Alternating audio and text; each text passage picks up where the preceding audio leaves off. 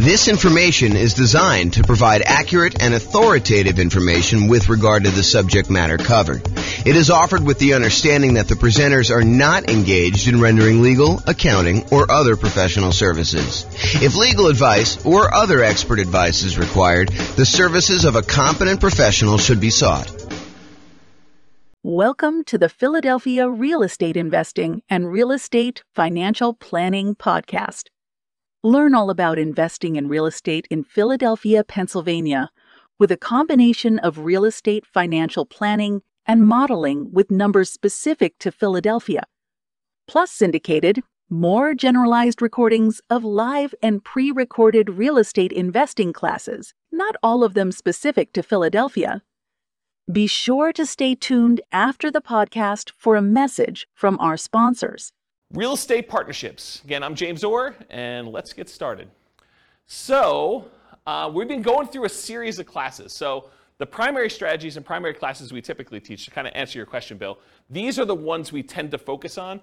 So, buy and hold, nomad, and house hacking, those are sort of the primary strategies that I tend to teach classes on. Tonight is sort of another that is, sort of just outside of what we normally teach. We do some stuff on partnerships, but it's not the primary content that we typically do. So all the secondary strategies, the creative financing, we covered all that last week. That's like owner financing, subject to, rent to own, lease option, lease purchase, the ultimate strategy, agreement for deed, contract for deed, all those ones as well. And then we did another class on quick turning or flipping properties. We did another class on the BRRRR strategy, which is buy, rehab, rent, refinance, and then the last star, if you want to do it, is to repeat that process over and over again. Then wholesaling and wholetailing, we're going to cover that here in the next couple weeks. Options and option auction, we talked about that. We're going to have that coming up next couple weeks. Tax liens and tax deeds, again, we're going to cover those. And then tonight is partnerships and syndications, and we'll talk about the three roles in detail tonight, about the three roles that partners can play. And then the stuff that I'm not going to cover, real estate investment trusts, you can go talk to your stockbroker about buying a real estate investment trust or your financial planner. Or covering other strategies, probate, short sales, foreclosures, and pre-foreclosures. Those are sort of like topics that are covered in other strategies, so we're not going to have separate classes on those. So any questions on the real estate investing strategies and like what we're covering and what we've covered so far? Okay, awesome. All right, so partner rules. Before I go into a lot of detail about partnerships and everything else, I want to explain to you that we break down partnerships into three roles. There's the deal maker, also called a syndicator, someone who goes out there, does all the work, finds the deal, ties up the deal, brings the other partners together, raises the money, gets finds someone to get the loan for the partnership, usually manages the deal itself, manages the partnership itself, usually kind of coordinates filing taxes and all the other paperwork associated with that. In some cases, they manage the property, like actually do the property management, or they'll manage the property manager. They're also, liquidating the deal and getting out of the deal. So the deal maker syndicator is the guy that puts everything together and kind of organizes the partnership.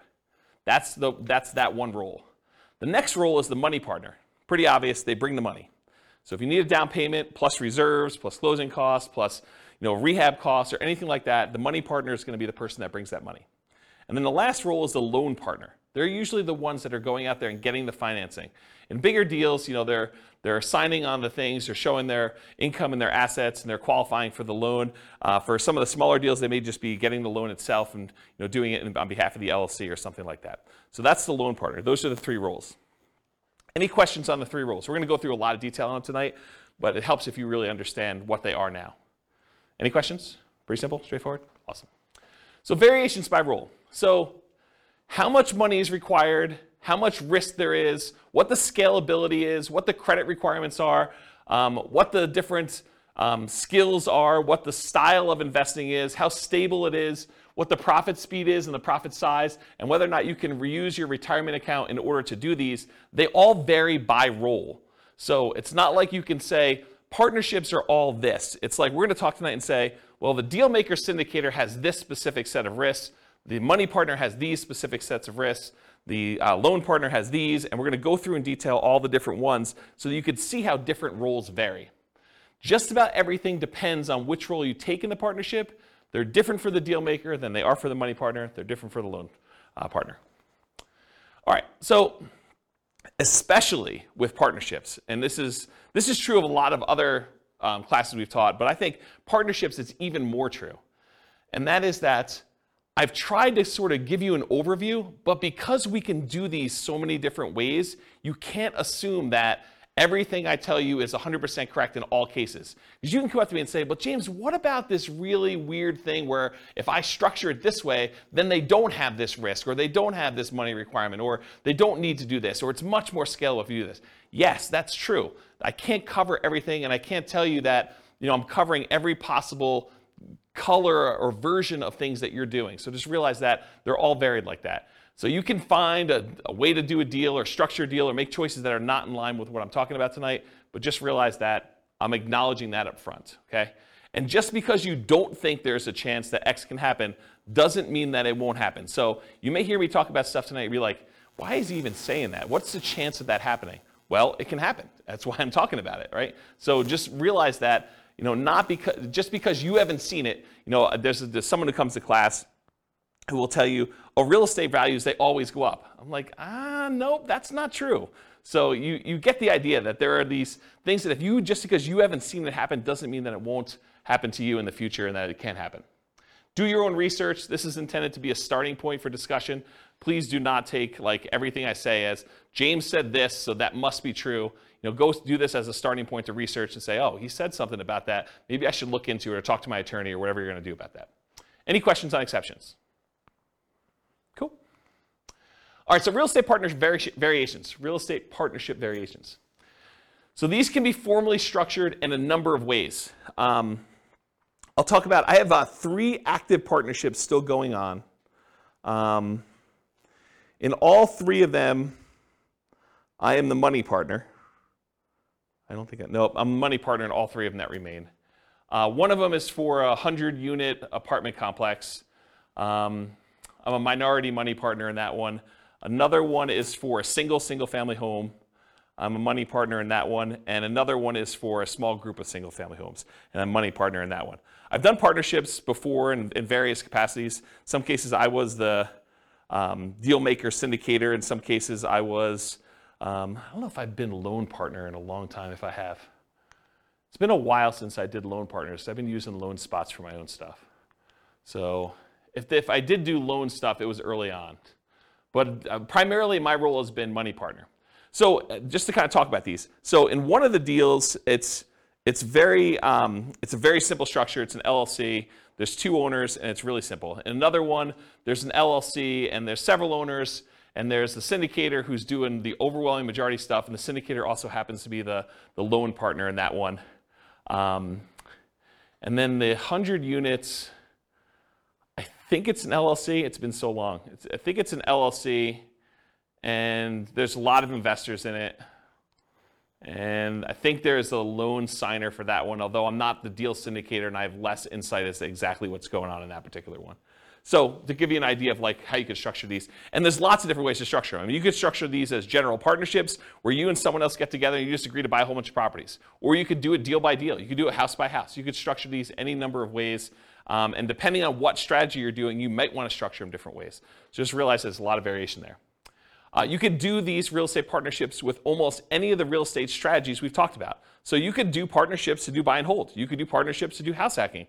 You could do partnerships to do some type of nomad. I mean, that's what nomad by proxy is largely, right? You could do these strategies with fix and flips. You could do these strategies with creative financing. So there's a lot of different strategies you can use to do these with. You don't have to do any one particular one. What else on here? Buy and hold tends to be the most common probably for real estate investing strategies. And it can be any one or more of the 3 roles, and sometimes the deal does not require a role. For example, last week we talked about creative financing and buying properties subject to. And in those cases, do you need a loan partner? Who's really acting as the sort of de facto loan partner? The seller. Yeah, the seller, because you're actually taking over existing financing. So you don't need to bring in a separate partner. They sort of are acting indirectly as the loan partner in that particular deal. So sometimes roles don't exist in those. You could do this in local markets or remotely. So if you're having a hard time finding deals that are worth buying, you don't have to do your deals here locally. You could do partnerships in other markets. There's someone who I know is doing a pretty large syndication, and part of their pitch for how they're going out there and raising money is they're doing geographic diversification. They're going to buy a couple of commercial apartment buildings and some commercial office buildings, and I think they're even doing like a hotel, and they're kind of doing this geographically diversified, so it's not all in one city. They plan on having some, I think they're buying like 10 properties or something, 10 big properties, and they're doing this geographically diversified. So you don't have to do this in your local market, and sometimes you may want to structure these such that you have diversification. That could be one of your angles to do these in. Let's see, can it be a property type? We'll focus primarily on single-family homes for modeling later. I think, Bill, you were asking whether or not we ever talk about commercial investing, apartment buildings and stuff. And yeah, we definitely do teach classes on that. But just because I'm talking about single-family homes tonight doesn't mean you can't do and structure these with apartment buildings. We're definitely seeing a trend toward cap rates on commercial properties being lower. And I think that's making these much harder for the commercial properties to make sense. Although, I think they're still viable investment options. So, okay, investor entrepreneur. So when we talk about this before, are you primarily investing either money with the hope of getting return on your money, or are you primarily investing time, and in many cases some money, in order to get a return on your time? So for real estate partnerships, there are 3 roles. So for a money partner, what are they primarily investing? Are they investing time or are they investing money? Money. It's really obvious, right? That's the big obvious one, right? And money partner coming in, they're usually investing money. They don't expect to do a lot of work, so they're investing money and they're expecting to get a return on that. What about the deal maker or syndicator? Are they typically investing their own money or their time in order to get a return on their time or a return on their money? What do you think? Time. Yeah, the deal syndicator is the one doing all the work and they're putting in all the effort. And they expect to be compensated for that effort and that time that they put in. So they're really more of a time sort of a thing. So it's more like real estate entrepreneurship for them. What about the loan partner? For a loan partner who's going in and signing and personally guaranteeing a loan, are they primarily investing time or are they investing money? Yeah, it's kind of a weird one, right? Because they're really not doing much of either. They're more real estate entrepreneurship-like because they're not investing money, but they're not doing a lot of time either. They're signing some documents and they're having to maintain their job, get financing and use their credit in order to do that. So if you had to force me to choose between real estate entrepreneurship and real estate investing for them, I would say it's entrepreneurship-like, because it's not really that they're investing a lot of time, but it's more like that than it is real estate investing-like. Any questions on this? Yeah, Daniel. For the deal makers, yep. You said it's a lot of time intensive. And I don't know if this is a dumb question. Have you found that they'll kind of include some sort of like management fee or some practice like that? Yeah, so for the microphone, Daniel asks, for the deal maker, the syndicator of the deal, are they usually getting paid some type of management fee or something like that? And yes, the answer is absolutely. Depends on what they're doing as to what they're getting paid for. In some partnerships, they may charge an acquisition fee, so a fee to go out there and find the deal, put the deal together, and a lot of times they'll take a percentage off the top or a dollar amount off the top. They might say, we're taking 1% fee on the money we raise, or the first deal that we put together, the price of the deal, or whatever they're doing that way, in order to be compensated for all the work that goes into finding the deal, putting the deal under contract, doing all the due diligence, finding all the money lenders or the money partners and the loan partners, and kind of doing all that. So they may charge some type of acquisition fee. They may charge some ongoing property management. If they're doing the property management themselves, they may charge some type of partnership management fee. They may charge like a dissolution fee of some sort. They may charge some fee for overseeing taxes, like if they're got to do tax returns and kind of send out updates and do management meetings where you're getting advice or input from the partners. So they could be charging fees for all those different things. So yeah, there's definitely some fees involved. And are you doing that? Do you typically see like acquisition fees and partnership management fees when you and a buddy get together to go buy rentals? Probably not, right? I mean, I think that makes sense. But as you get into bigger deals, where there's a lot more time and energy invested, and sometimes money up front, then getting paid for that stuff, I think, makes a lot more sense. Does that answer your question? Yeah. Okay, cool. Did you have a question, Cole? Almost thought I saw you do something. Okay, cool. All right, any questions about this? Cool. So money required. So sometimes it's fronted by the deal maker or syndicator, but it could be entirely funded by the money partner coming in. But often the loan partner does not have any expenses. It's covered by the partnership. So Here's where the money is usually required for partnerships, and of course, the strategy may dictate where you spend money. You may need rehab money if you're doing more fix-up than if you did buy and hold or creative financing or you're buying pretty houses or something. So money to consult with a local attorney to get the correct paperwork and advice. I think if you're going to do these, you want to make sure that you are willing to invest the money in order to do it right from the beginning.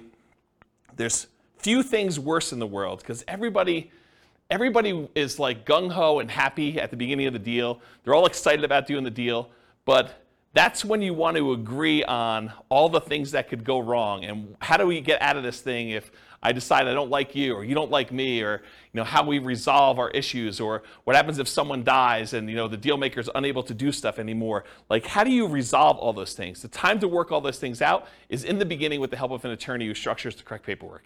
You don't want to get to the end and find out later that we didn't think about this. We don't have a way to do this. We don't have a way to buy out a partner.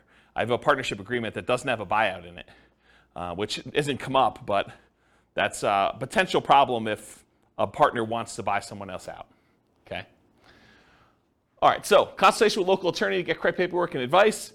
Sometimes you're gonna need money in order to do marketing and find or acquire the deal. Sometimes you'll find these deals by looking on LoopNet or local MLS or networking or wholesalers or some form of that. But sometimes you're spending money in order to do marketing in order to acquire deals. And so it depends on which way you're doing it as to whether or not the deal maker, the syndicator, needs to spend that money up front and then maybe get reimbursed later by the money partner. Maybe it's part of an acquisition fee, or if they're just going to self-fund that and that's their minimal investment into the deal. Maybe they only spend money on marketing costs and talk to the attorney, and then after that, the money partner comes in, does the down payment, and does the closing costs, and does the reserves and everything else.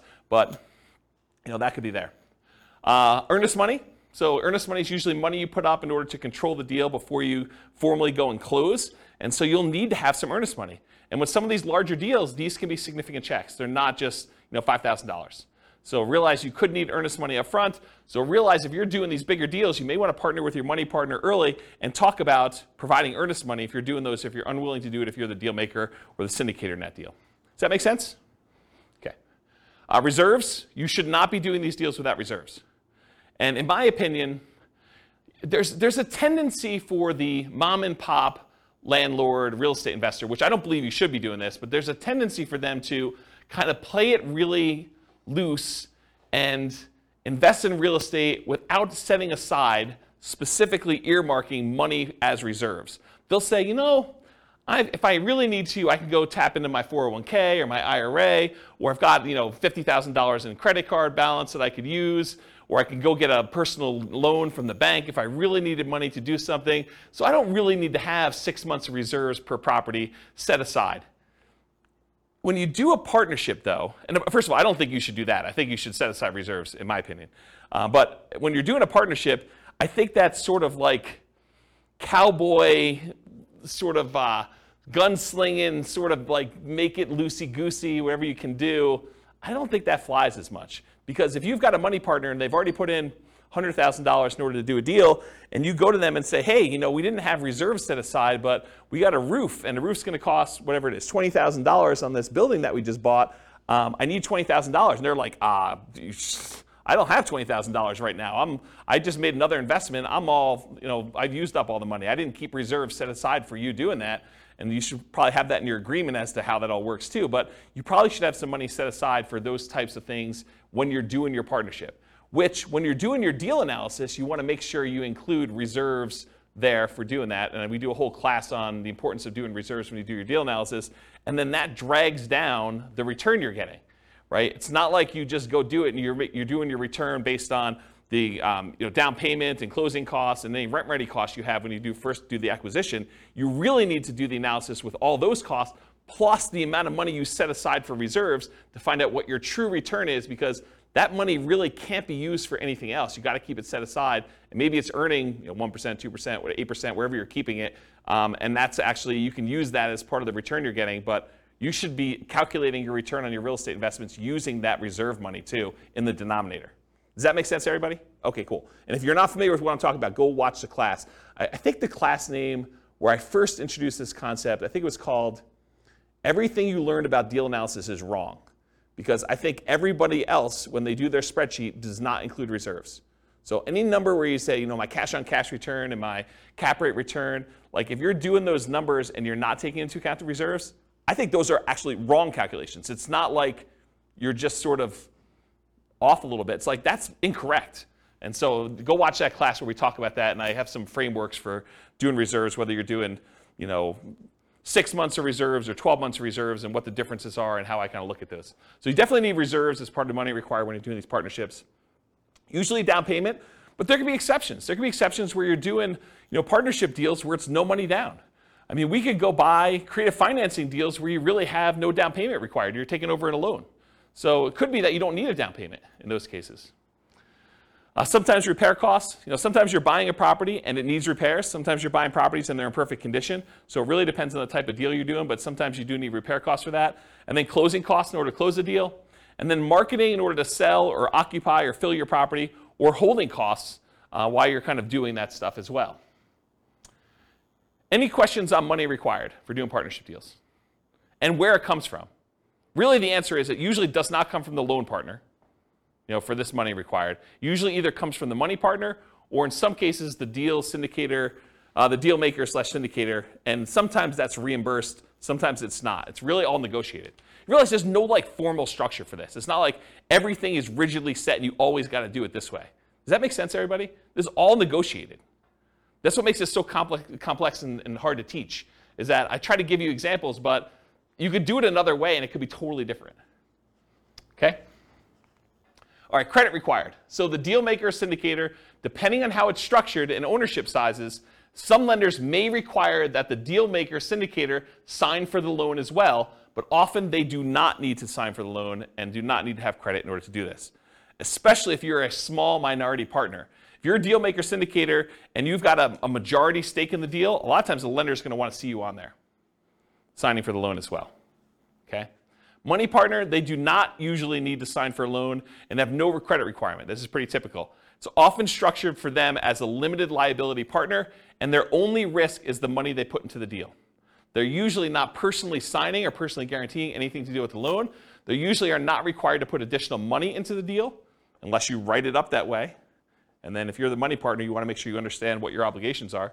But most of the time it's, hey, I put in $500,000 or $100,000 or $10,000 or whatever it is, and that is the extent of my investment in this particular partnership, and I will not have any margin calls or capital calls on any of those. So you realize you have limited calls for money as the money partner in those situations. Okay? And then finally, the loan partner, they need to have credit required in order to get the loan, unless you're doing some creative deal where the seller is leaving the financing in place or something like that. So the loan partner typically needs great credit and often needs great income and assets to sign for the loans, especially for larger deals. Okay? And in some deals, credit is not required at all. See the strategy classes for detailed info, but a couple examples might be partnership flips, where you're using the seller's financing in order to keep on the property while you're doing the flip, or some creative financing stuff as examples. Any questions on credit? Yeah, Daniel. For the loan partner, in your experience, have you found the loan partner to either be like in a high-paying job, doctor, lawyer, etc., or are they typically just a very well-established, very experienced investor? So the question for the microphone is, for loan partners, are they typically some type of high-paying job, like doctor, lawyer, attorney, something like that, or are they, just a pretty well-established investor? And my experience is it's all over the place. Like one of the partners I have is a very well-established real estate investor. They're not a doctor or lawyer or anything like that. Another one, it is not a doctor, lawyer, or even what I would consider a well-established real estate investor. It's just a regular real estate investor, not crazy assets, not crazy income, just sort of that. And a lot of the ones, let me think about this.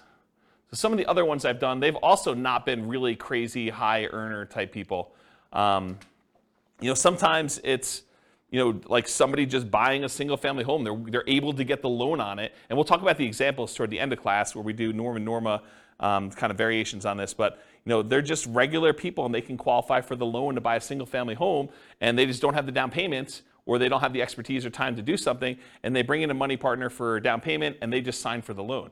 And so it doesn't have to be someone who's like crazy like that. They just have to qualify. Yeah. All right, any other questions about credit required? I guess my question is when you're a money partner Yep. or a loan partner, I guess it depends on how the deal's structured, but do you have to be an accredited investor? Yeah, so that's a really good question. So Kevin asked, do you need to be an accredited investor in order to do these deals? And the answer is maybe. It depends on the deal and how many people are involved in the transaction. But if you and your buddy want to get together and buy like a single family home and one of you is going to get the loan, the other one's going to do down payments, you're going to do that, nope, you don't. But go talk to an attorney. I mean, this is part of what you need to set the money aside for, make sure you get it structured right. So ask the attorney when you go sit down with them, is this like an accredited investor situation? But my understanding is if it's just you and your buddy doing something, or you and your buddy and maybe one other person doing it, probably not. If you're going to go out there and formally raise money, and there's regulations, Cole may actually know, you can talk to him after class if you may know, but there's rules about like what requires accreditation and what requires, there's like another level in that too, right? I think if it's like a real estate investment trust that's registered with the SEC, you're more likely to have something like that. Yeah. For the small, like single family deals, no. Yeah, so just go find out. Talk to an attorney. You're gonna want to talk to an attorney. You should be not be doing this without paperwork at all. And you definitely should go get advice from somebody. So this is like a 2-minute question you ask that's part of your hour or two that you're going to get with your attorney. So just go ahead and ask that and make sure you're doing it right, rather than me give you bad advice.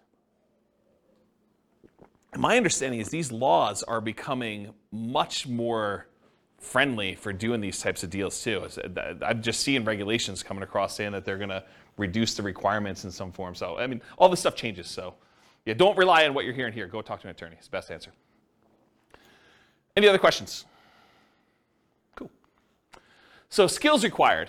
And the skills required for the deal maker syndicator are significantly more involved than the skills required for the money lender or the loan partner. So the whole left-hand side of this slide is all the deal maker skills, and then the right-hand side, there's like a couple lines for that, okay? So I'm gonna cover the money partner and loan partner first because they're easy, okay? Money partner, you gotta have the money or access to the money in form of assets or credit. Loan partner, you got to have the ability to get the loan. You need to have credit, income, and in some cases, assets. Pretty easy. That's it for those. Any questions on those before I go into all the deal maker syndicator stuff? Okay. So deal maker syndicator, you got to find the deals. I mean, that's your job, right? You're out there finding amazing deals in order to bring in partners that want to invest with you. So you got to go find deals, and in some cases, that's going to require marketing skills.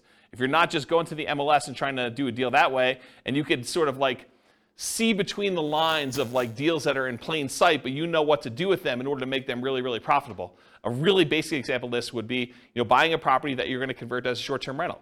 Someone may have a property that's listed for sale, but the income could be amazing if you do a short-term rental on it, and it could be worthwhile if you raising money with a money partner or a loan partner in order to go do those types of deals. But you need the expertise to be able to go see those in plain sight when they're just lying in the MLS and no one else is looking for them, or like be able to kind of put those together and have the expertise to run those, okay? As one example.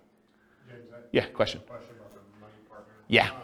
So, like maybe in your case scenario, do they essentially just need proof of funds type of thing, or are they looking into your finances more than just that, like to qualify, the loan partner qualify?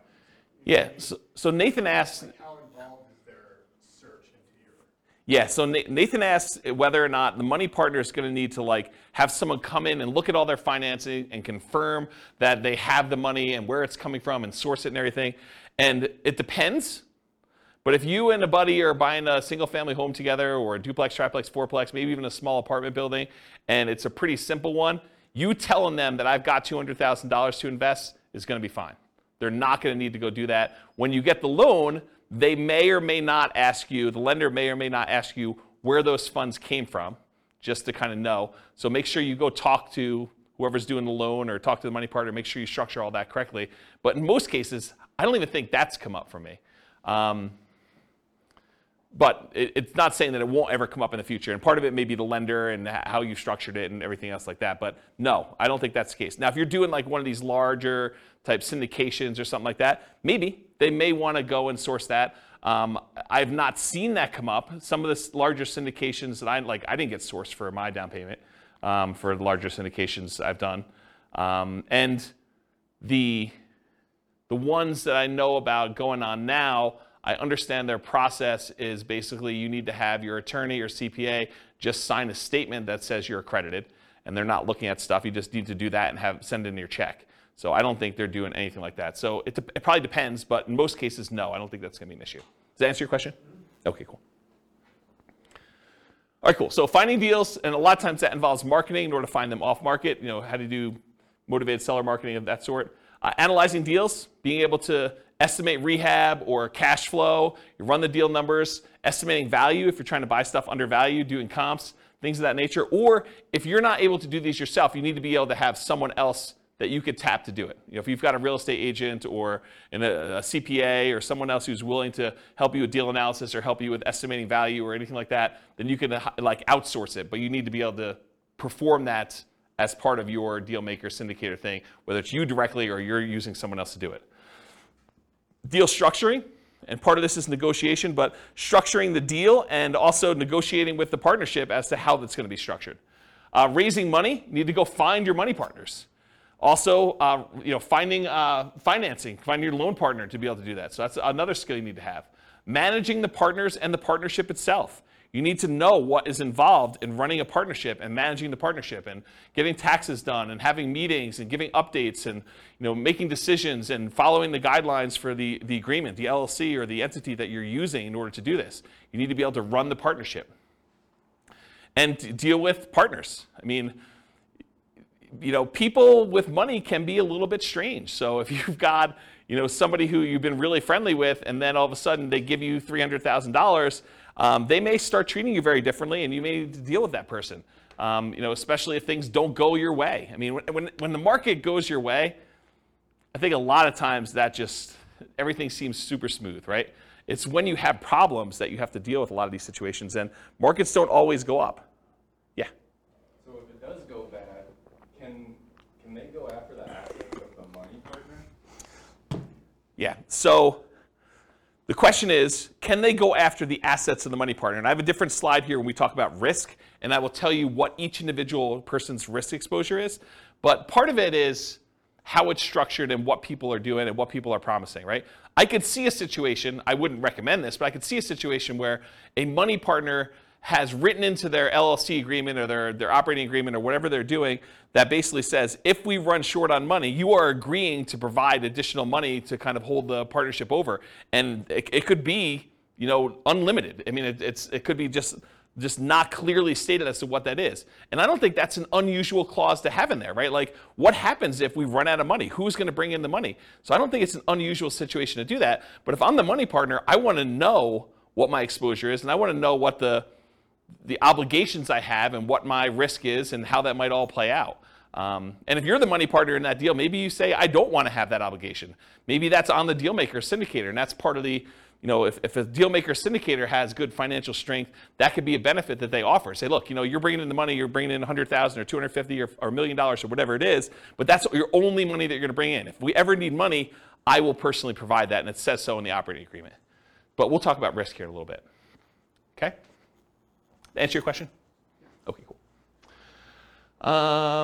Selling or filling the property, if you're doing that.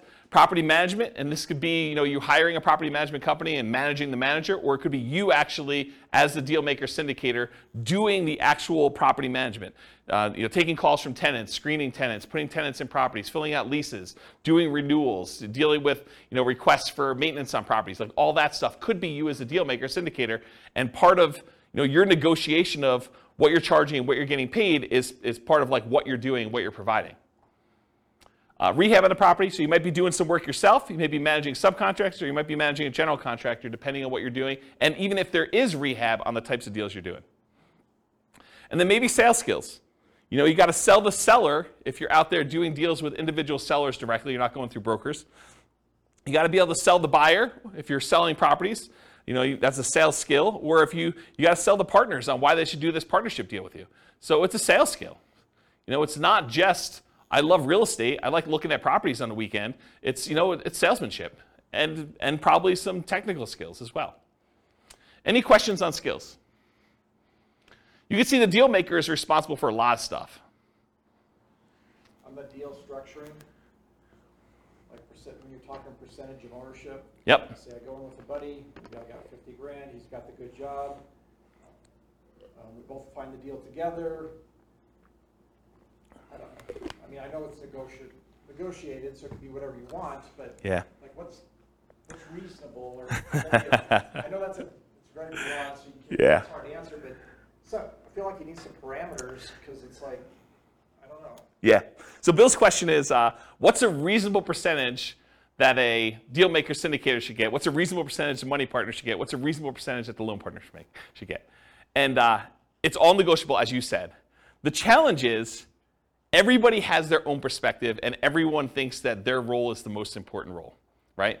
And I should probably do these classes again. But when we've taught partnership classes in the past, we had a much different format for, this is just sort of a partnerships as a strategy class. And we had classes on partnerships and how to do them and like what the rules are. And there's a lot more, there was different detail. It wasn't more detail, it was different detail. And then we used to do a second class. And the reason why I'm telling you a story about this, we basically teach a class on how to do partnerships. And then the next week we'd come to class and we played the partnership game.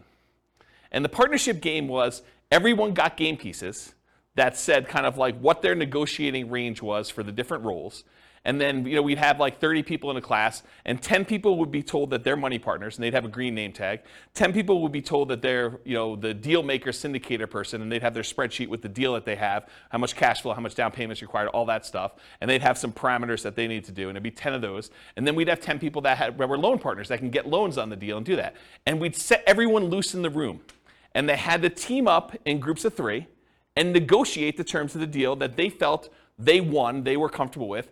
And you'd see, and then at the end of class, once we did everything and most people came together and structured a deal, worked it out, we would list out on the board what the ranges of what everyone negotiated. So we'd say, money partners got between X and Y, and that seemed reasonable, and some people were happy. Some people were like, oh my gosh, they were able to negotiate that. And then we'd have the loan partner version of that, and we'd have the deal syndicator. And the answer to your question is, it was all over the frickin' place. It wasn't like deal maker gets 10%, or deal maker gets 50%, or loan partner always gets X. And sometimes in real world, people take on multiple roles. Like one of the partnerships I'm in, the deal maker syndicator is also the loan partner. They are personally signing, guaranteeing the loans. And so they got a bigger piece, right? And sometimes when you structure these things, there are minimums. So they'll say, look, the money partners get the first 8% or 10% return on this. Then after that, the syndicator or whatever else as the other roles are, they get caught up to 8%. Then after that, we split it until 16%. And then anything over 16%, the syndicator gets 75% of that, and the money partner gets 25%. So you could structure these all over the place and do them very oddly. Now, most of the people in the room, when we do that exercise, we're not doing that kind of like tiered, premium, priority returns, stuff like that. But in the real world, that does happen. Does that make sense? Yeah, how about if a scenario where payment is made until the money partner gets paid back? Yeah. So Bill says, what about a situation where the money partner gets paid back first and then you guys split it at a different level after that? Sure. Now here's the tricky part about that. Let's say you're the deal maker, syndicator, you're doing that, and the money partner gets 100% of the money, until the money partner gets paid back, and then you guys start to split it. But you're doing property management, you're doing taxes, you're doing managing the maintenance on the property and overseeing that, and let's say that has to go on for 5 years before you get paid. Are you happy doing that?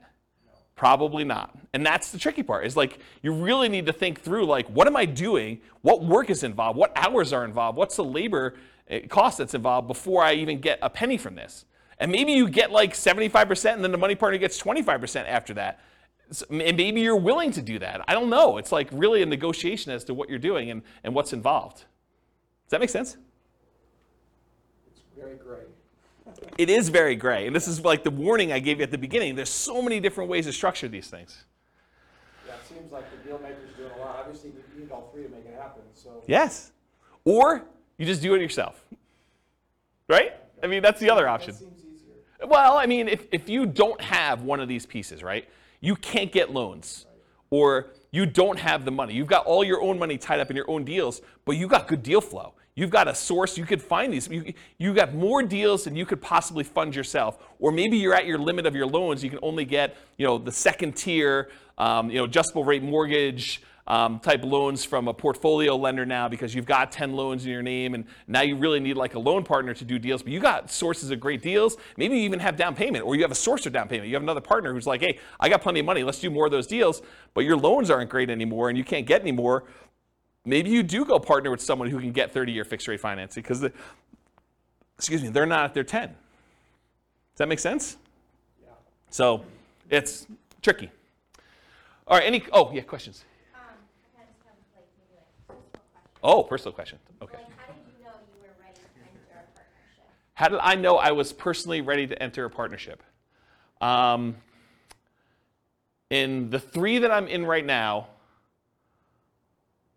one of them I had excess money, and I was just, it was right. I mean, I just needed a place to put money. Another one, it was convenient. So it wasn't even that I had money or anything like that. It was just a matter of convenience doing it. And the other one, it was like a buddy who was like, hey, let's buy this property together. And I was like, all right, let's go do it. It was really off the cuff. It wasn't like thinking it through on those 3. And in the past, sometimes I've intentionally sought out partnerships. So it was very deliberate going in, and I knew I wanted to do it. Yeah, so I don't know. That's kind of, but I don't know. Sometimes it's like, especially when you know the investment. I mean, I was already buying another one in the same neighborhood at the same time. So I just bought 1.5, right? Because another buddy of mine was like, hey, let's go do this. I'm like, great. You do the loan for that one. I'll kind of oversee it. You know, that's what we'll do this, and then we'll split it 50-50. That was the way we structured that particular one. You put up half the money, I put up half the money. We're basically not going to pull profits out. We're just going to let the money sit in reserves. If we want to pull money out later, we can do that. But we're just letting it just sit there and accumulate reserves and holding on to it. And, you know, that was the way we structured that one. And Yeah. like, when there's like more than you and a buddy, do you guys have like meetings like monthly?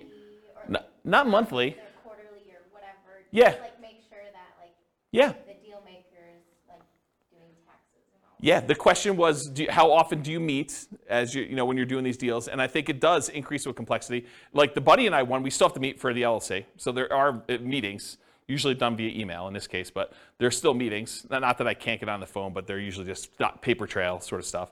They're done that way. But yeah, when you do the bigger ones, yeah, there's meetings. The larger one is usually like there's a webinar, and that's sort of the meeting where there's information given out that way. But I don't personally attend the webinars. I sort of just let it go. I'm not super, maybe I shouldn't even be saying this, but I'm not super involved. It's just like, I don't even list it. Like when I do my modeling, I don't even list it on there. Like it's that type deal. And the other ones where we get together, before COVID, we were probably doing, especially if there's stuff going on, like once every 6 months, maybe a little bit less frequently. But if there's not a lot going on, if it's in steady state, you got tenants in there, there's nothing happening, there's nothing to get together about, right? I mean, and then there's checks that come for a period of time. So yeah. Does that help? Mm-hmm. Yeah. Okay, cool. Yeah. Can you use 1031 money into? Yes. The question was, can you 1031 money between partnerships and into other stuff? It's like kind. So check with your CPA to verify this, but if you're investing in real estate, you can move money from real estate to other real estate. Even if it's a syndication? So It's my understanding, but check with your CPA to verify. The question was, even if it's a syndication, and that's my understanding if you can, but do you do any of those? No, not a lot, but you can, even into Yeah. real estate investment trusts. Yeah. So I'm not going to say his name because I don't want to put him on the hook for any obligation or liability there, but he would know, and you could do it. Yeah. Sources, yeah. does that count for e-REITs, like electronic REITs that aren't publicly traded, they're just a fund, like fund? I wouldn't know about e-REITs. Yeah, we don't know about e-REITs. Yeah, do your own research. Again, this is part of it is talking to your CPA, right? Like, I don't know. In general, I love teaching classes and providing information, but it's a starting point for you to go, oh, here's my list of questions for my accountant. Here's my list of questions for my attorney to verify that what James said is true. You should not believe anything I say is like true, right? Like, I think it's true, and I'm not trying to deliberately giving you false information, but part of your job is to go do your own due diligence and verify this. And so go talk to an attorney, go talk to your CPA to make sure that for your specific situation, in your specific area, that what I'm telling you is correct. Yeah. All right, any questions on skills required? Sweet. Stability. So Shane Parrish, who was from Farnham Street, sent out an email on his blog. This is probably months ago at this point. And in the article, he basically talked about this idea of things being stable, whether something is actively stable or passively stable. Something is actively stable, it requires your attention and your input in order to make sure that you don't die or something bad doesn't happen. And the example I think he used for that is his example was flying a jet. If you fly a jet and you're not actively engaged in flying the jet, things could go very, very badly and you could die. Versus an example of passively stable is like a boat. If you're in a boat and you stop rowing, the boat will just float there. And it's sort of like passively stable in that way. Real estate as a whole, not partnerships specifically, but real estate as a whole is actively stable. If you don't do anything with your real estate, if you're not paying your taxes and you don't have to have insurance, but if you don't pay your taxes at least, you're going to lose the property. If you've got a mortgage on the property, you're not paying that, you're going to lose the property. And if you're not managing your tenants and managing your properties and doing maintenance on them, it's required. So it's actively stable in general. Partnerships specifically vary a little bit based on the role, but they are also actively stable. So for example, the real estate partnership where you're the deal maker or syndicator, that in my opinion is very actively stable. You have to be doing stuff actively in order to keep that thing running. You need to be managing the partnership, you need to be managing the financing, you gotta be managing the property manager or the tenants directly. You gotta be doing all that stuff. For a money partner or a loan partner, yeah, it's actively stable in that the investment requires some work to be done, but do you really have to be doing a lot personally? Probably not. But there is something involved in there. So I put down it's actively stable just because real estate in general is, but you're not having to do a lot of stuff yourself. In some cases, you may need to submit financials, especially if you're doing like these larger deals or commercial loans. A lot of lenders are going to want updated financials every X period of time, whether that's a year or 5 years or 6 months or whatever it is. They'll want to see some updated financials from you to make sure that everything's good. Otherwise, they can call the loan due. For smaller deals, that's probably not happening. But that's a possibility as an example for the loan partner. And for the money partner, maybe you have some responsibilities to put more money in. Depends on what your agreement says. Okay, any other questions on stability? Sweet. Scalability. So is doing real estate partnerships scalable? Is it a way to build wealth? And how big can you get with it? So real estate partnerships for the deal maker or syndicator are often limited by deal flow. How many deals can you find, and are they good enough quality where you can actually get cash money partners and loan partners in order to do those? And so it's really limited on your ability to deal flow, and probably to a slightly lesser degree, in my opinion, is finding the partners themselves, finding the money partners and finding the loan partners to be able to do the deals. So in my opinion, that could be considered a wealth building strategy because once you're able to find enough deals and partners to do it, you can scale pretty big. It's not like you're limited by the number of loans you can get or how much money you actually have yourself. You can really scale this up. For money partners, it is limited by the money you have to invest. So it can largely be passive wealth building strategy, but it's scalable only based on how many partnerships you can find and how much money you actually have. So I don't know, I wouldn't consider that super scalable because you're limited by your own money stuff. Loan partners, it's very limited in my opinion. It's limited by the number of loans that you can personally guarantee and qualify for, and it's not typically scalable unless you graduate to signing for larger commercial loans. So you can scale it, but I think it's more limited if you're doing like single family homes, duplexes, triplexes, fourplexes. Once you get to larger deals, then it's a matter of your assets and your income and your ability to qualify for these larger deals. So depending on the real estate investing strategy being used by the partnership, there may be additional scaling limitations imposed by the strategy itself. So if you're doing things that are hard to scale just because the strategy is hard to scale, realize that could be an additional limitation for you. Any questions on scalability?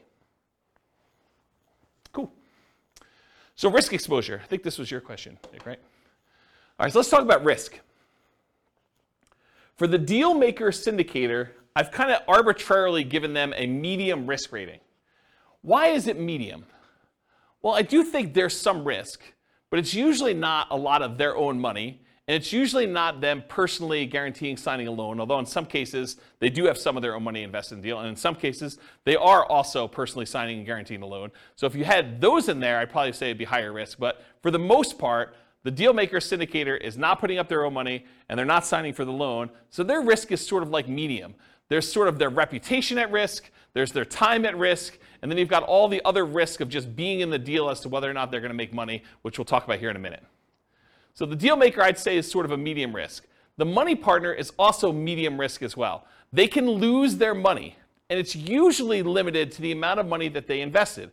If you've got like a limited liability partnership or limited liability company, and they say, look, I'm going to invest $100,000, but that's all I'm putting in. There's no other things in the operating agreement or anything like that that says that they need to come up with more money, then that's their limit to how much they could lose in the partnership.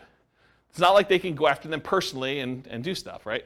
So unless they're managing the property and they have risk for part of the management too, which is a different thing. But a pure money partner, really that's their limitation. Now the loan partner is different though. The loan partner, and by the way, for the money partner, they're the first ones that lose money, right? If property values decline, where does that come from? It comes from the down payment.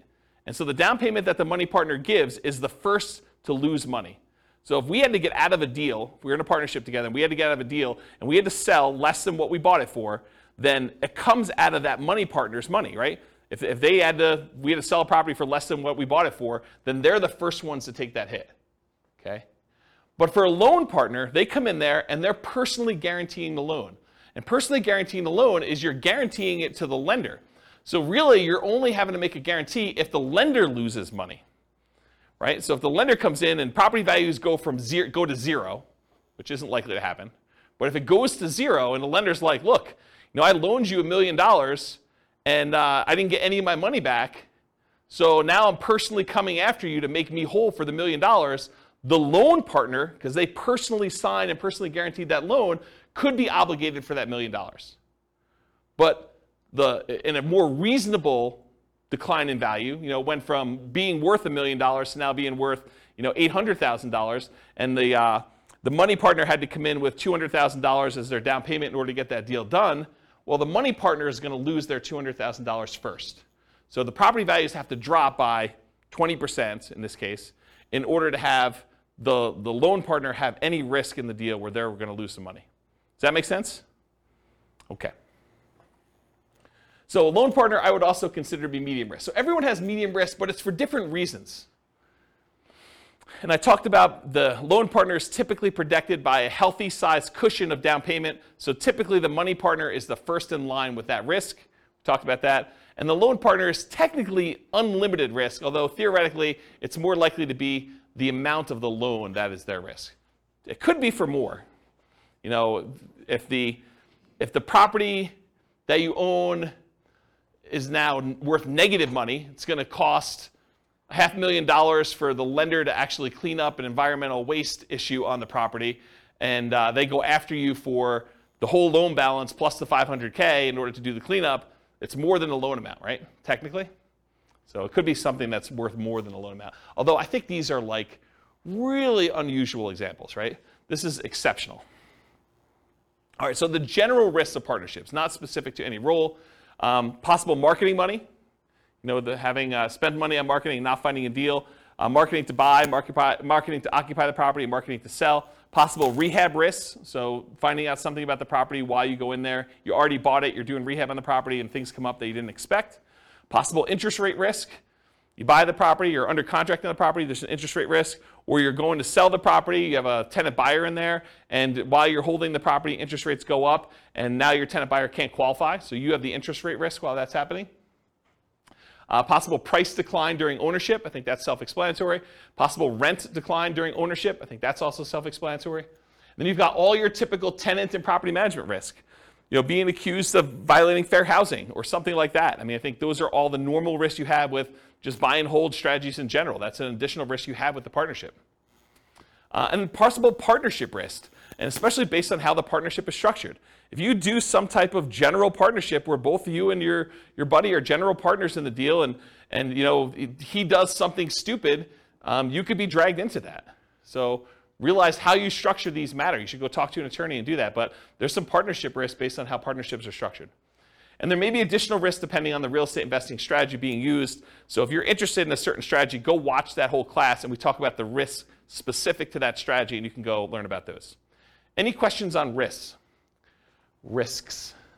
There's my lisp coming out. If the money partner signs on the loan, I mean, do you need the loan partner?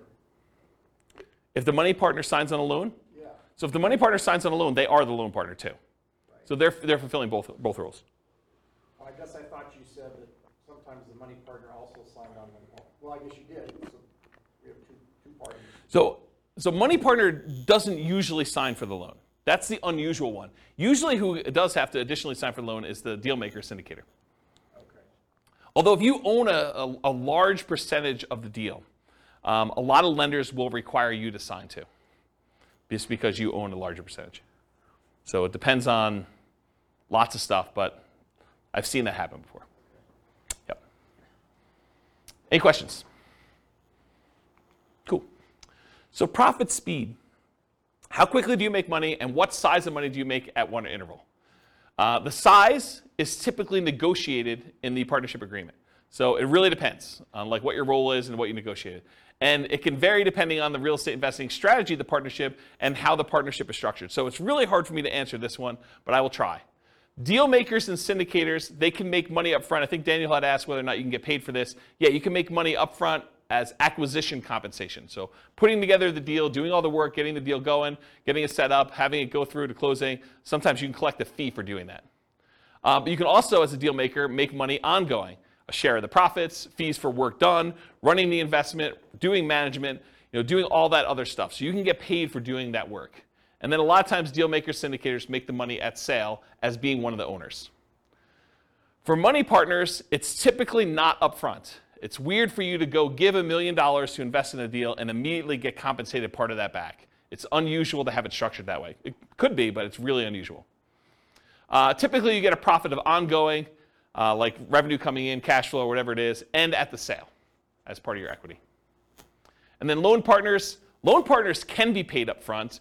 They can be paid ongoing and or at sale. So one of the things we've done when we did the negotiation class is we would have loan partners that say, look, instead of getting paid 25% of the deal or $100 a month for as long as you have the loan, or $200 a month, or whatever it is, the loan partner says, look, for $3,000, one-time fee, I will sign on the loan for you, and you could have it out there for 3 years.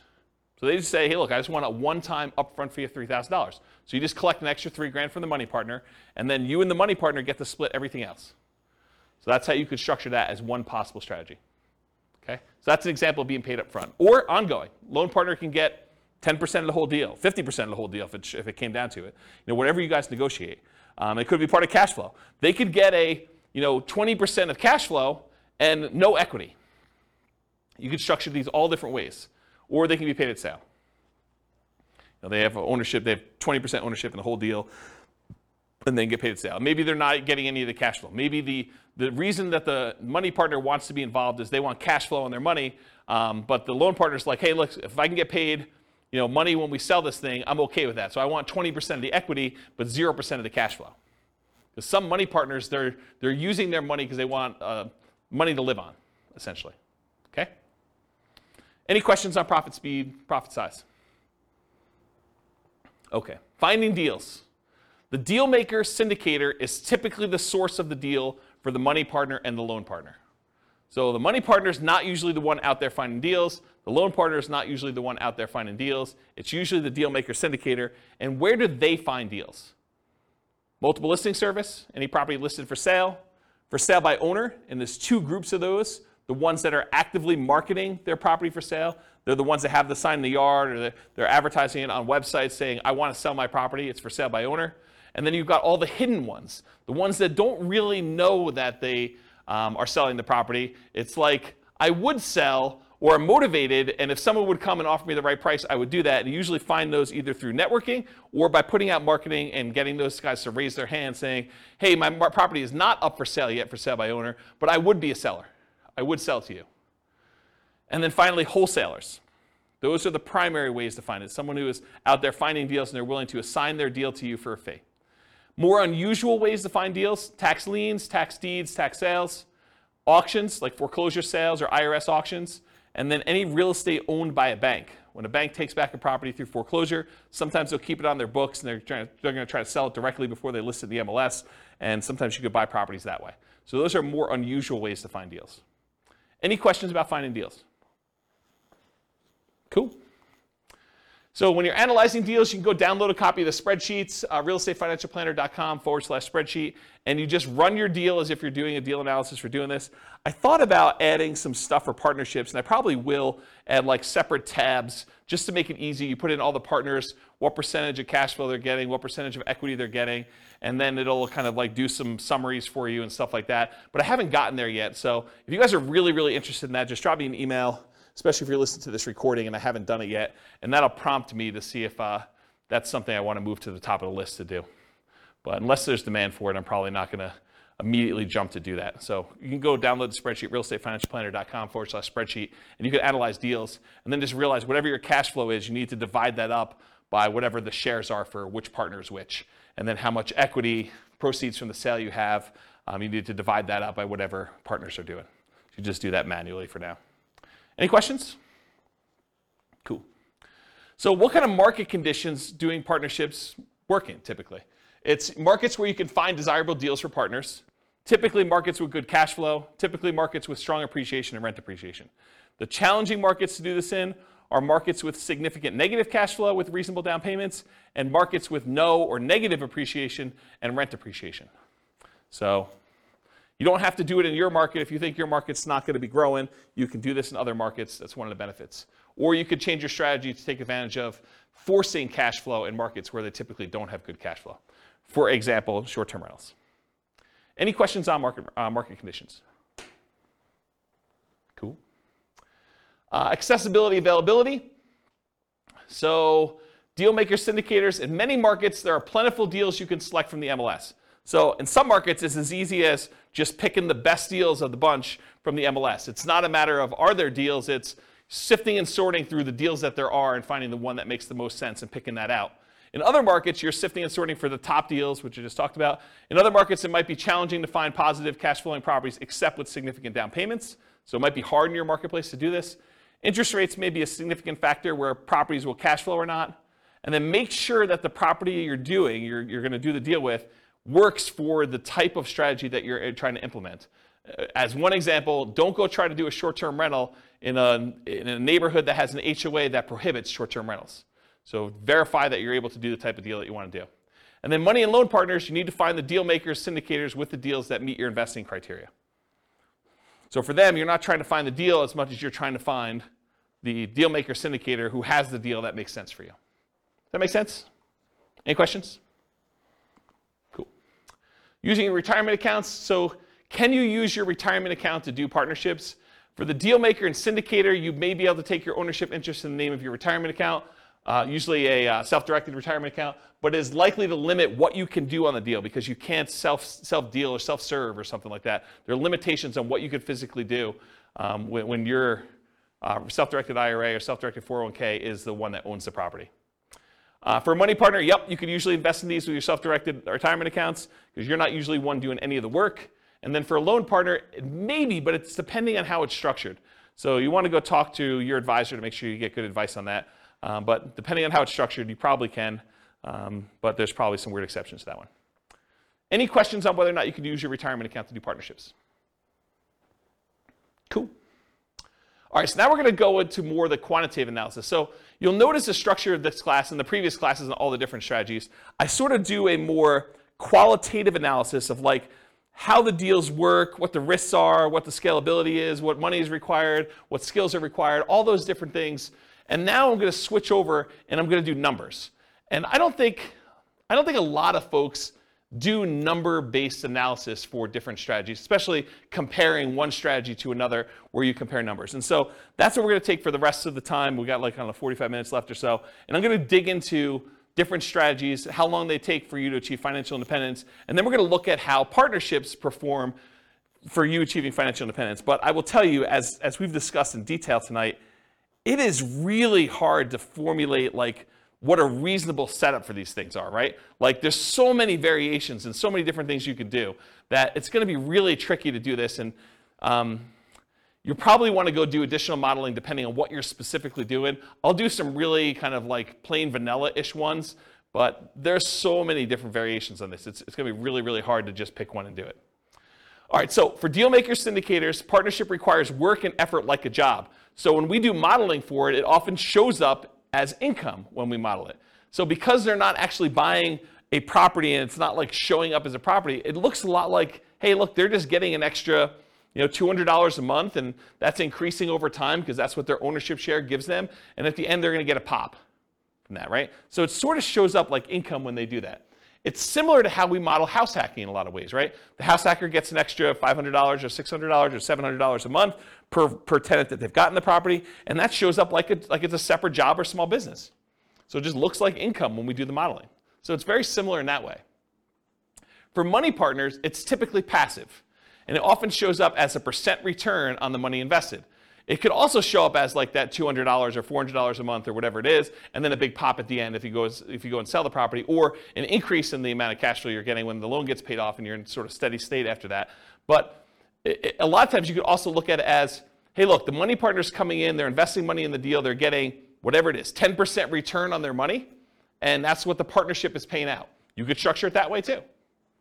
So depending on how it's structured, it might be smaller monthly, quarterly, yearly return with a big bump when it sells. And that sort of makes sense, right? How you guys understand this? Am I confusing anybody? Okay. For loan partners, it can be structured with a large number of ways. Could be one-time upfront fee, which we talked about before. It could be a percentage of the deal, cash flow and or equity. It could be yearly fees, etc. So it could be, as long as you have the loan out, we're going to pay you $1,500 a year to be using your name for the loan. You signing and guaranteeing a loan.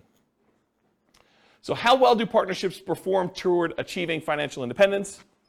We're going to look at each partnership role, and we can repeat all the other real estate strategy classes looking at how each would perform.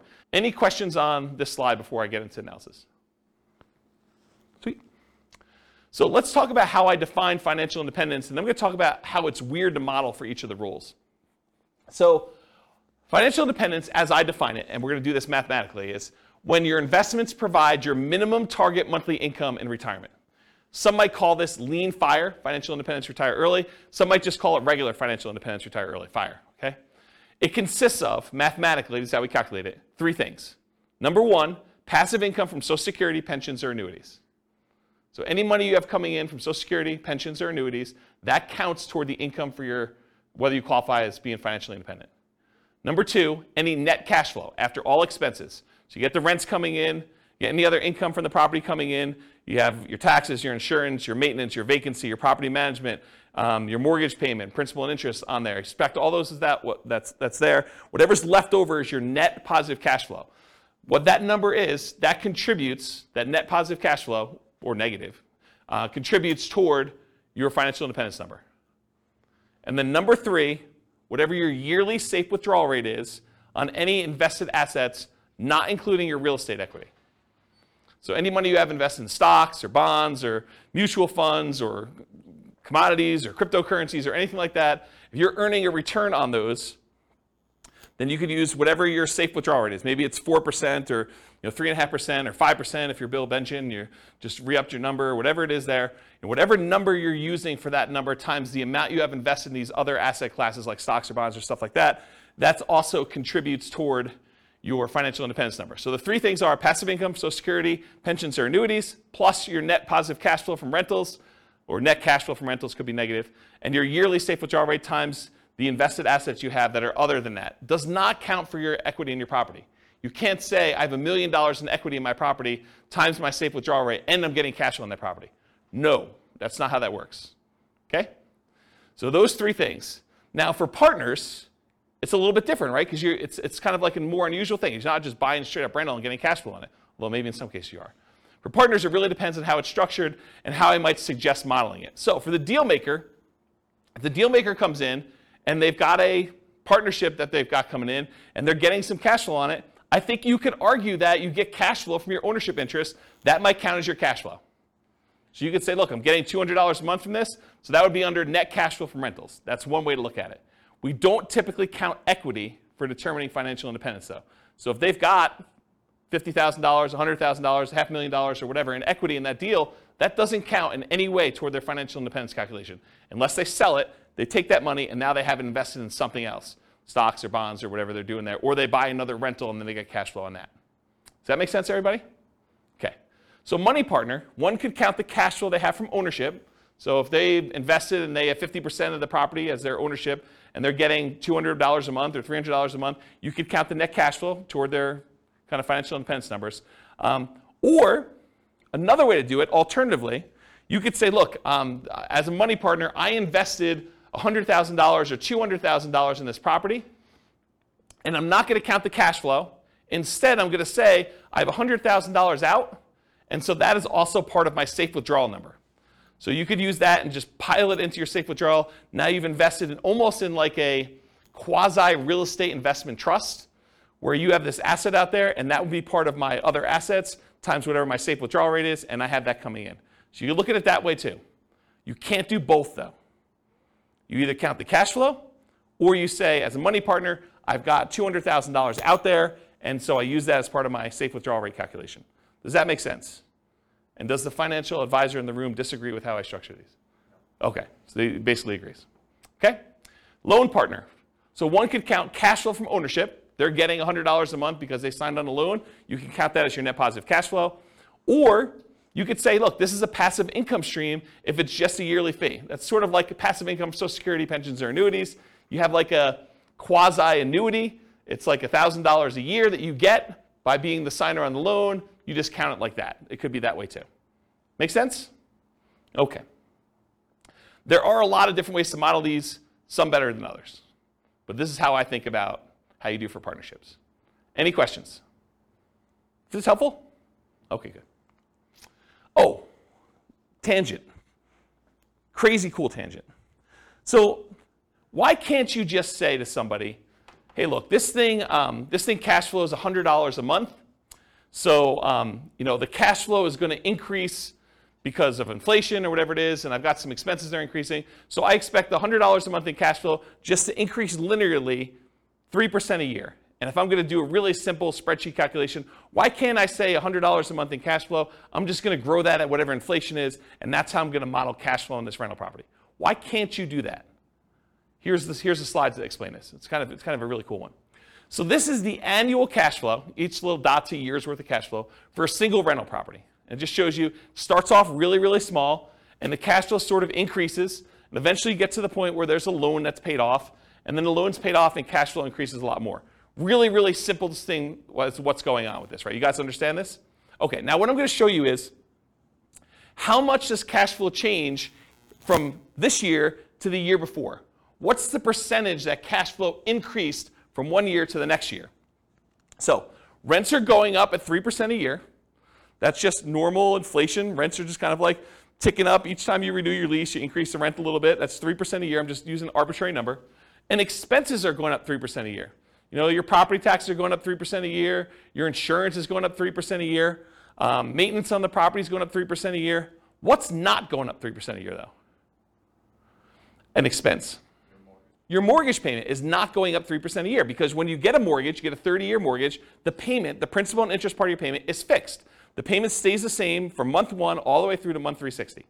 Okay? So your mortgage payment is not going up 3% a year, which makes some weird things happen, right? Because now rents are going up 3%, the top line. Some of your expenses are going up 3%, but some of it's not going up at all. And so your rent's actually increasing at a different rate than just this 3%. So how fast is cash flow growing? And why is this harder to model than just doing it in a simple spreadsheet and saying 3% a year? What I'm going to show you in a second here, I'm going to show you what the difference is from one year, like if we look out next year what the rent was versus this year what the rent was, what's the percentage increase between one year to the next? That's what this chart is showing you. This dotted yellow line shows you on this left-hand side what the rate of change was, or how much rent changed from one year to the next. And it's not linear. It's not 3% a year. Okay? So because it's hard to see, I just turned off the background actual rents, the cash flow rather, and now I'm showing you this dotted yellow line, which those of you that opted to sit in the back row, sorry about that. But really, if you could see it, it goes like this. It starts really, really high, and then it kind of it goes down pretty quickly and tapers off. It sort of approaches one fixed number, but then you have this really big bump up when you pay off the mortgage, and then it kind of stays there for a little while, and then it goes all the way back down here, and then it hovers at a fixed rate once you get the property paid off. So here's what I'm trying to show you, though, is when the property is early, it's young, and you've got a small amount of cash flow, and cash flow is increasing, your cash flow is increasing at 20-something% in that first year. Then it kind of goes down, it's at like whatever it is, just under 25% in the next year. But each year, it's increasing slower, right? Your biggest jump in cash flow is early on when you own the property, and the cash flow is really small. Here's another way to think about it. You're getting $100 a month in cash flow on a property.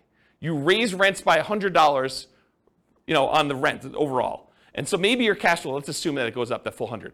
So you were getting 100, it went up by 100, that's a 100% increase, right? It's not 3% increase. It's not like you went from $100 a month cash flow to 103.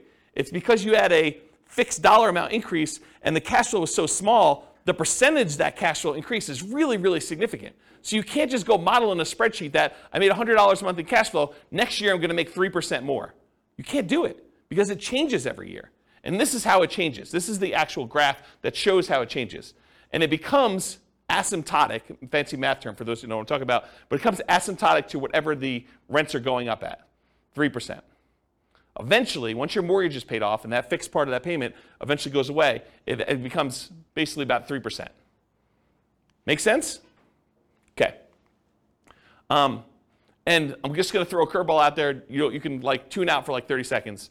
But if we take into account cash flow that includes cash flow from depreciation, the tax benefits, it's a little bit more interesting because when you lose your depreciation benefit after 27.5 years, your cash flow actually goes down for that period of time. Then a couple years later, you pay off the property, it bumps up, but then it kind of hovers around 3% again.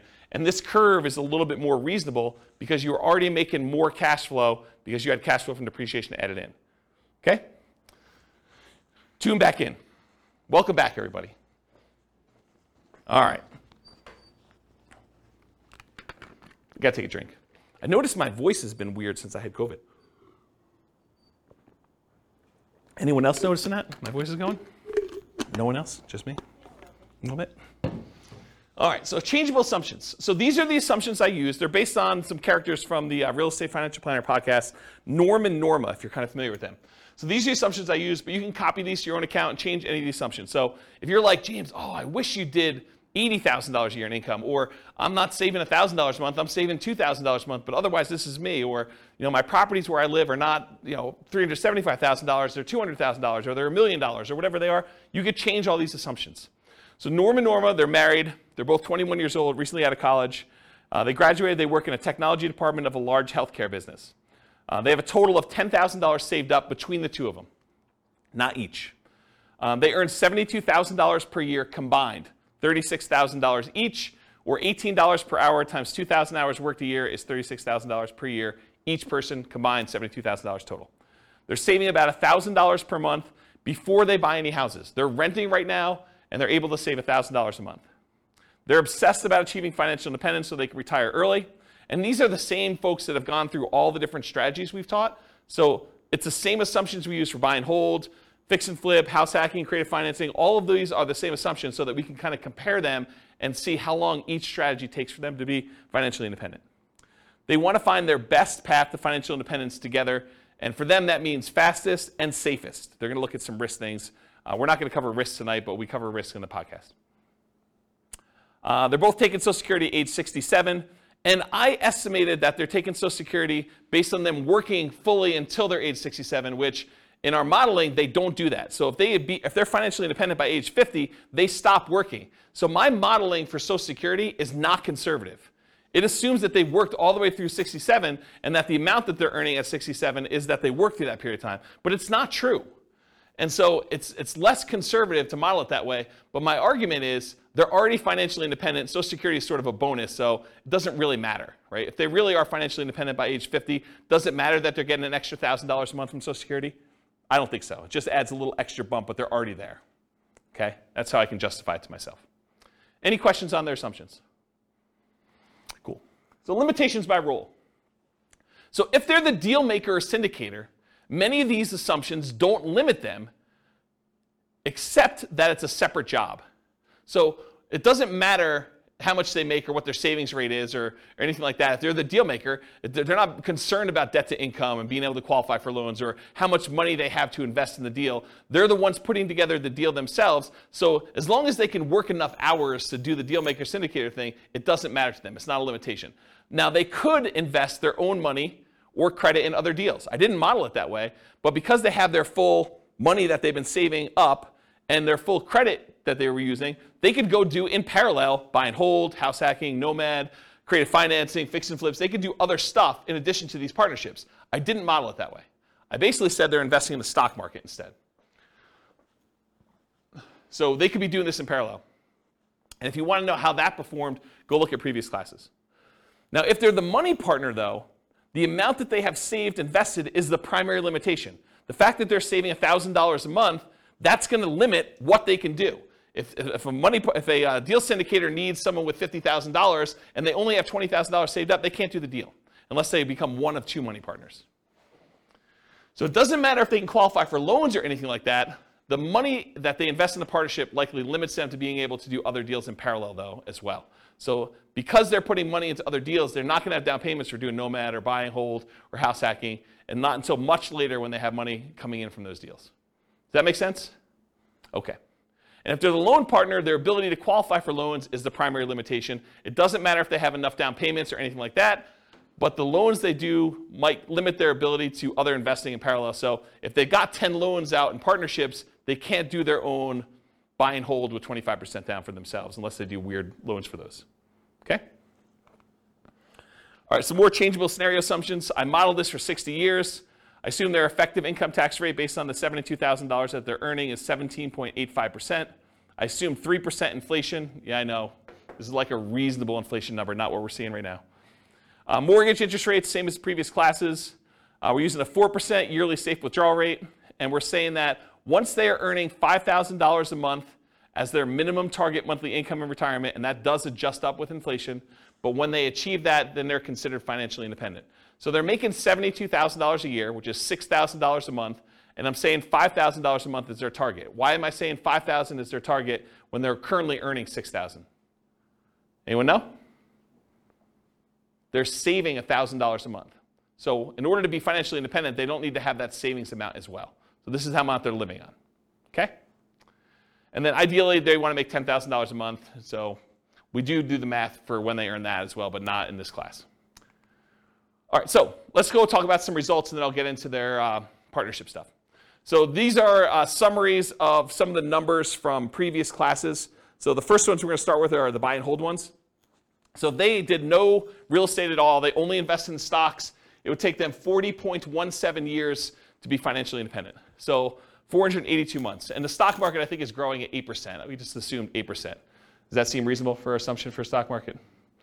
8%. Is that what you use? We do it based off of a balanced portfolio in all cases, not necessarily just an all-stock portfolio, because like the S&P 500 returns 12%, but that's assuming that U.S. equity markets are going to perform the same way going forward that they always have. Yeah. So we don't have that assumption. So it's like it differs based on what percentage asset allocation they have? Yeah, exactly. Okay. Okay, so it could be whatever, but 8% seems like a reasonable number, somewhere in the ballpark. And no one knows what the future is going to be. I mean, 8% could be really, really high for what actually happens. It could be really, really low for what happens. Who knows? So 40.17 years, that's why we do Monte Carlo modeling in the advanced analysis that we do. This is all static. Whoa, it was really high. 40.17. So here's some other the buy and hold numbers modeled. I'm not going to go into like ridiculous detail, but this is the one for all stocks. That's 40.17 years. This is if they buy one owner-occupant property to live in, and then they do stocks. That turns out to be 33 years, it's a little bit faster. If they buy 20% down rentals or 25% down rentals or 15% down rentals, they're going to buy 10 of those. It changes the time. 31.42 years for 20% down, 28.67 for 25% down, and 33.5 for 15% down. And then we say, what if they buy an owner-occupant property, but then they buy 15% down rentals or 20% down rentals or 25% down rentals? Those are all the ones where that they buy an owner-occupant property first, and then they buy their rentals. What if they do short-term rentals? Those are a little bit faster, 24.67 years. 23.67 and 24.67 depending on how much they put down. So a little bit faster to do short-term rentals. And then what if they buy an owner-occupant property and then do short-term rentals? Those are a little bit longer. So those would take a little bit longer if they decide to do that. Any questions on these? This is what we covered in the buy and hold class. So if you really want to know a deep dive into this particular slide, that was like 2 hours on buy and hold. Any questions? Cool. What if they do nomad? So the nomad strategy, for those that don't know, you buy a property as an owner-occupant, you move in, and you live there for a year. At the end of the year, when your agreement with the lender is up, because basically when you get the loan for an owner-occupant, you agree to live there for a year. Once that year is up, you can convert the property to a rental and buy another owner-occupant property. So in a lot of cases, the nomads are putting 5% down, moving into a property, living there for a year, getting really good owner-occupant financing rates, putting minimal amount down. They're living in the property for a year. They have PMI, but even with the PMI, the rate's better. So they're living in the property for a year, then they convert it to a rental. They repeat this process until they have the number of rentals that they want, and that's the strategy to do it. So if you imagine for a minute, instead of having to come up with 20% down in order to buy a rental property, you could buy 4 with 5% down with the same amount of down payment. So you basically acquire 8 rental properties with down payments for 2. Think about it that way, okay? So when they do the nomad strategy, they buy with 10 properties with 5% down. It's 26.5 years. If they buy 10 fixer-upper nomads, properties that need a little bit of work, it's 19.58 years. They buy 10 nomad properties where they have their kids move in on their behalf because they don't want to move into a property every year, but they've got college-age kids. And so basically when their kids go to college, they co-sign a loan for their kids in college where they're buying it together. The kid lives in the property for the year, and then at the end of the year, they move into the next property. So while they're at university, them and their parents acquire 4 nomad properties that way. They got 2 kids, that gets them 8. So they can kind of do this as nomad by proxy. Yeah, Ben? Just a question on the fixer-upper nomad. Yep. What's the discount rate you use? Yeah, I knew you were going to ask me something like that. The fixer-upper nomad class, I went into the details, but I don't remember. And it's hard for me to keep track of all these numbers because not only am I doing prep for these classes, I'm doing like individual podcasts and stuff for myself. And so I don't remember. Maybe 10%? I don't remember. But it was like a number where they got a big discount, but then they also had to come up with the money to do the fix-up themselves. So it was like a weird net discount, but I don't remember what the exact was. But it wasn't crazy. It wasn't like a really ridiculously aggressive assumption. I remember thinking this seems really reasonable. Partially because it needed to be a property that was in good enough condition where they could move in and get the regular financing. Yeah. But go watch that class. Yeah. It's on the podcast. So we did that. We did nomad with short-term rentals. So they basically move into your property, live there for a year, and then when they move out, they do short-term rentals with it instead of doing long-term leases. And that takes 12.67 years. If they do house hacking, so they move into a property and they get a roommate while they're living there, or they get 2 roommates, or they get 3 roommates, or they get 4 roommates, or they buy a duplex of some sort and they kind of do that, or a triplex or a fourplex. And so we've got all the different house hacking variations there, ranging from 21.83 years to 16.67. Or if they do nomad with lease options, or if you're a real estate agent, the ultimate real estate agent retirement plan of doing nomad and moving into properties and getting a rebate on your down payment because you got paid a commission when you move in. So there's like a strategy for doing nomad where you have a real estate license and you could really minimize how much you need in order to do that strategy. So we cover that in there too, but here's the nomad stuff summarized. Okay? Here's house hacking summarized. I'm not going to go into all these, but it's all different variations of house hacking. Buying a property with 1 roommate or 2 roommates or 3 roommates or 4 roommates and different down payments, 20% down, or I think actually we did all 5% down. So I don't remember what we did here, but all the numbers are there. Go listen to the house hacking class for details. This is the BRRRR class, buying a property, rehabbing the property, renting the property out, and then refinancing to try to pull out either all your money or as much of your money as you can, leaving minimal in the deal. That's what the BRRRR strategy is about, and then you can use that money again to go buy the next one. So buying a BRRRR with 10% down, leaving 10% in the deal, BRRRR with 5% down, leaving 5% in the deal, and then BRRRR where you're able to get nothing down. So the nothing down one's 14.67 years. If you have to leave 10% in the deal, it's 21.67 for Norma doing that with the assumptions we talked about. Any questions on this? Cool. Here's all the stuff on quick turning and flipping. Doing $25,000 net flips every 6 months, or doing it every 9 months, or doing it every year, doing live-in flips. I went through a whole bunch of variations on is it better to do a live-in flip and flip as quickly as you can, do a live-in flip and wait at least 1 year so that you get long-term capital gains on the things you're doing, or doing a live and flip where you stay there for 2 years and you don't have to pay any long-term capital gains at all because you have the exemption. What's the exemption called when you live in a house for 2 years? You know what the name of that is? I don't know. But if you live in a house 2 out of the last 5 years and you don't have to pay any capital gains up to certain limitations, it's pretty big limitations though, on a property. So we did all the variations on that and looked at the time for how long it took there to do that. And then live and flips as an agent or for sale by owner. There's a whole bunch of variations on the flipping one. You can get a feel for those. Those are pretty fast. And then here is all of the ones I've covered so far, shown on one chart, color-coded. So all the, like, what color is this? Maroon? Is that a maroon color? Maroon-colored ones, these are all the buy and hold. The orange ones are all the Nomad ones. The, whatever that is, green, sea green, that's all the Burr ones. Quick turn flips, all the purple ones. And then apparently a different color green is house hacking. You can get a relative size difference to see which ones are, in general, faster than other strategies. So buy and hold tends to be one of the slower ones. House hacking tends to be pretty slow, although there's some quicker ones on the end there. Burr tends to be pretty fast. Nomad tends to be pretty fast. Depending on what you're doing with the quick turn flipping ones, there's some really fast ones in there and some slower ones in there as well. So you can get a feel for what's going on. Go watch the classes for the details on the exact numbers for those, but you can get a relative size difference. I love this chart. This is like one of my favorite charts now for being able to compare all these. All right, yeah. Short-term rental, was Yep. it on there? Probably because it doesn't hit the criteria. It is on there. It is? Oh yeah, short-term rentals are in here. Yeah, they're like mixed in because like the buy and hold has some short-term rentals, the Nomad has some short-term rentals, Bird doesn't, quick turn flip I don't think has any, and house hacking doesn't either. But there's short-term rentals mixed in here. You're basically buying properties in short-term. Yeah, I don't remember where they are, but yeah, they're in there. Yeah. Yep. Okay, any other questions? All right, so creative financing, this was last week, right? Like everything's merging together. So last week was creative financing. This is buying creative financing with 1 month reserves all the way through to 6 months reserves. Everything from as quick as 8.83 years all the way up to 17.42 years for doing creative financing. If you do creative financing and you do thousands of dollars in reserves, 10K, 20K, 30K, 40K, 50K, it shows the times for those instead of months of reserves.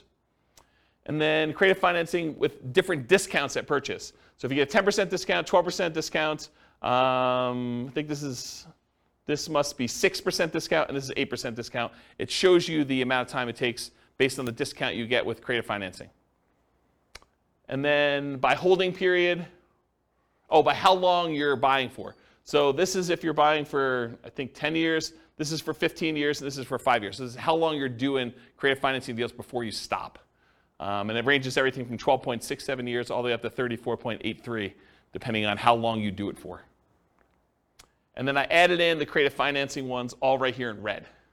So it's the same stuff we had before, I just added this one in there so you can get a comparison size-wise. Creative financing is really fast. It's also a very active strategy. So you can kind of get a feel for that. Any questions on this? Sweet. All right, so deal maker modeling assumptions. So now we're doing the deal maker syndicator person. I assume that the deal maker was able to negotiate 25% of the deal, 25% of the cash flow, 25% of the equity as their payment for doing the deal. So Bill, to answer your question as to what I think is reasonable, pulled it out of the air. 25% for the deal maker syndicator for doing all that work. Okay. There's some like, I don't know, almost like proxies for like what's going on there. Like property management's 10% of gross rents.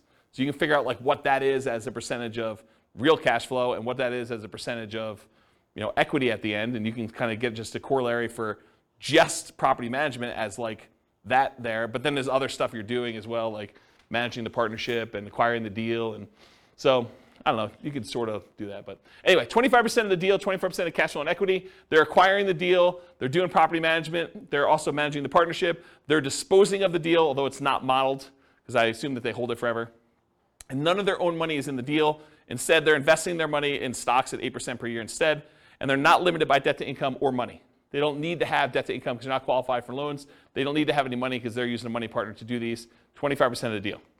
How long does it take? If they do a deal every 12 months, 10 total, it takes them 21 years to be financially independent using those assumptions, where they're getting 25% of the deal.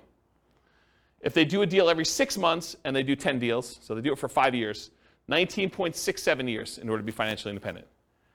if they do a deal every 6 months and they do 20 deals, because they're not limited by the number of deals they could do, doesn't matter what their DTI is, doesn't matter how many loans they have, doesn't matter how much money they have for down payments, so they could do 20, right? Just a matter of them managing 20 partnerships. That would take them 14.67 years for doing that, okay? Any questions on this? This is the deal maker syndicator role. Okay. Loan partner modeling assumptions. Again, I assume that they were able to negotiate 25% of the deal, 25% of the cash flow and equity for being the signer on that loan. Again, it's arbitrary. It's negotiated. They are personally guaranteeing the loan. None of their own money in the deal. Their money is invested in stocks at 8%. They're limited by debt to income.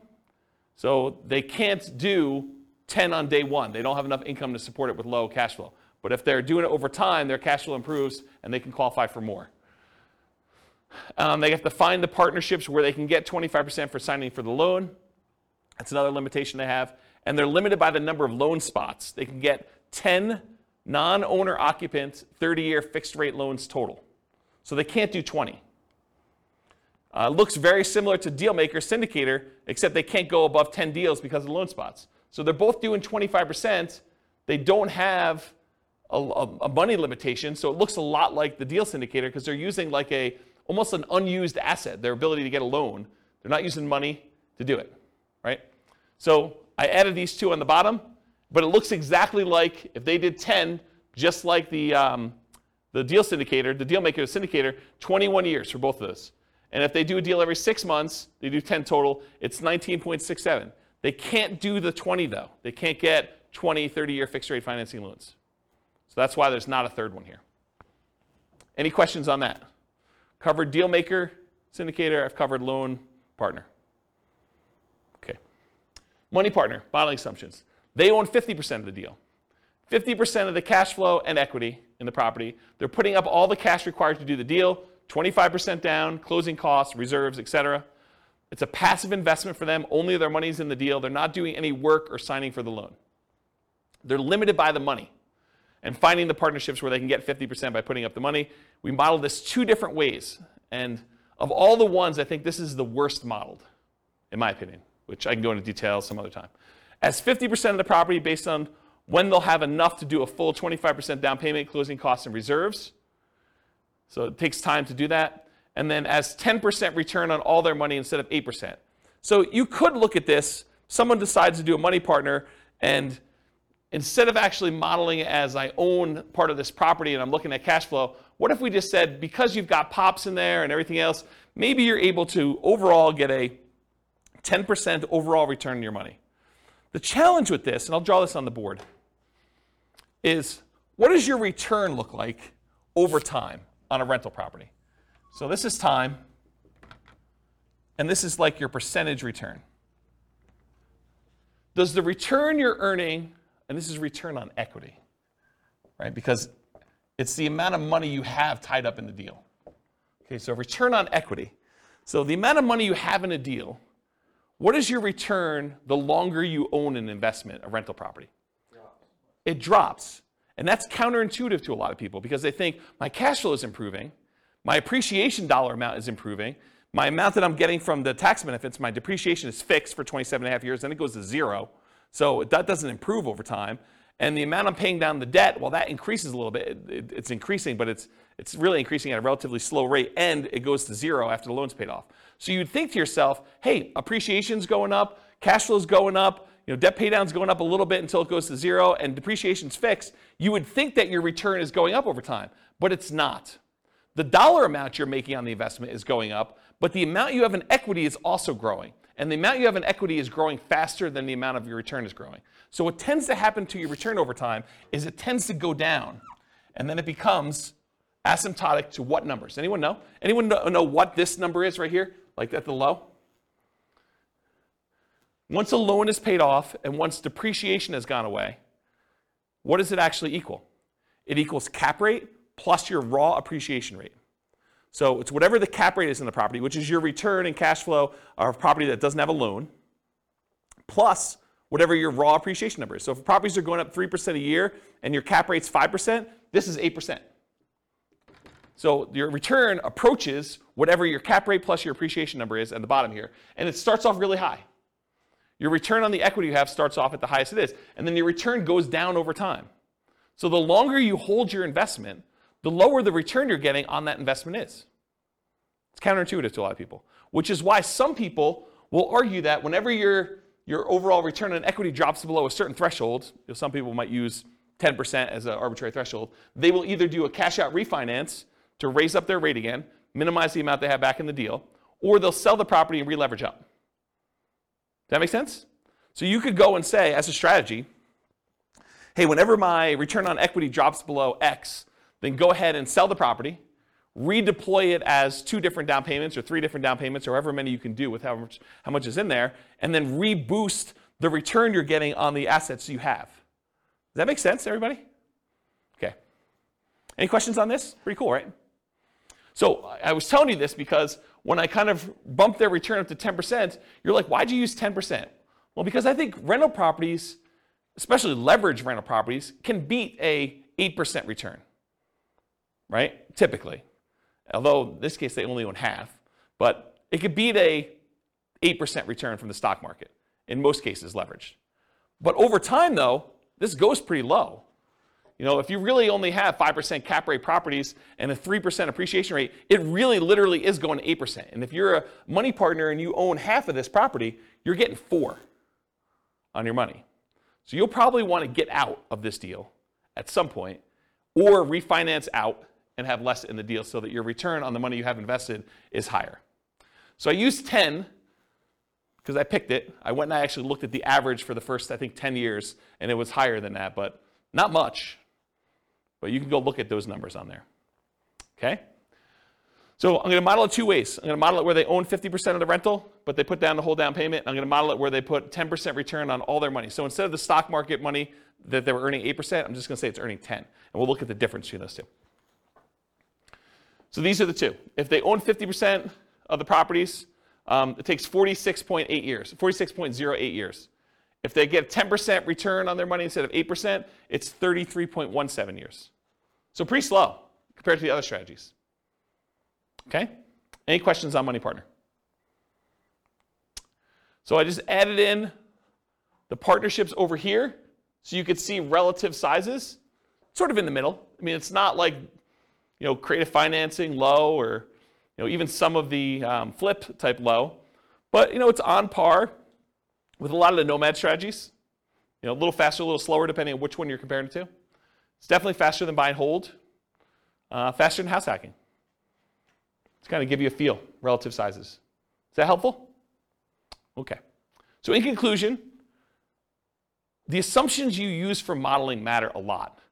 If we change what you're doing as your role as a partner, if we change the number or frequency that you buy, if we go from buying 10 to 20 or buying only 5, or the size of the deal that you do, how big of a discount you get if you're getting discount on deals, or what your profit is on a deal, or what your cash flow is on a deal, what the market conditions are, what we use for appreciation rate or rent appreciation rate or the price of the properties even, interest rates, we get lower interest rate, higher interest rate, rents on the property, vacancy, maintenance, property management, taxes, insurance. All of these assumptions matter, and they're going to matter a lot. It's going to impact what you do. Also your stock market rate of return, or what you're investing in and what its risk profile is. And then what you set your target monthly income retirement is, both your minimum and ideal. If you have a higher number, it may take you a lot longer or a lot shorter, depending on what you do. And then what you use for your safe withdrawal rate, what you believe is a reasonable safe withdrawal rate to use there. And then the strategies that work best in your market may differ. So maybe it's better to buy and hold, or short-term rentals, or house hacking, or creative financing in your market because it's different, right? So it could be better or worse depending on that. You got to do the math for your own situation. And then because I'm trying to do this recordings for all the different cities in the US, if you go to realestatefinancialplanner.com/model, for realestatefinancialplanner.com/model, I'm trying to do, it's not done yet, but all of these scenarios for all the different classes for every city using their city's prices and taxes and insurance and rents and everything else, so that you can go say, I'm going to copy this one because it's closest to where I live and it's most similar, and then I'll just change some of the assumptions for what's going on, so you can just change whatever you want to do for you. Any final questions? Because that's all I got. Yeah, Bill. So how how do the partners benefit from depreciation? Is it just the percentage of ownership? Is it passed, I guess that's a tax question. Yeah, that's a tax question. So the question was, how does the partners benefit depreciation? I don't do my own taxes. I have a CPA do it. But my understanding is that it's based on your ownership percentage. But I'm not 100% sure because I don't do that. And honestly, I was making too much money to take the depreciation benefit for many, many years. And this is probably the first year where I didn't. So I don't even know. I don't look at my taxes, honestly. That's unfortunate. But I guess you could add that into the model. I mean, it wouldn't be a mess, but for the... We do take that into account. Oh, okay. Yeah, we do model it. So you do get the depreciation benefit based on your ownership share. That's how I do model it. Yeah, but it's a relatively small number. I mean, yeah. Yep. Any other questions? Is that helpful? Kind of a crazy class. Now you see the format right now. If you've been to other ones we've done, there it's like same format, but you now get to see it from different strategies, perspectives. Okay. No final questions? Question. Yeah, question. For someone who is new, how do you access those previous classes? They're on the podcast. Okay. Yep, they're on the podcast. Remember that City podcast one I was telling you about? Yep. So go look and click on a link for a podcast. All right, cool. Any other questions?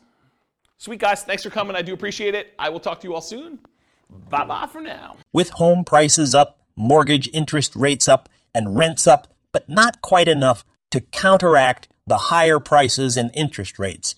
Cash flow on rental properties in Philadelphia is harder than ever. Book a call with the Real Estate Financial Planner to apply our proprietary 88 strategies to improve cash flow on your rentals. See the show notes for a link to schedule your call and improve your cash flow today.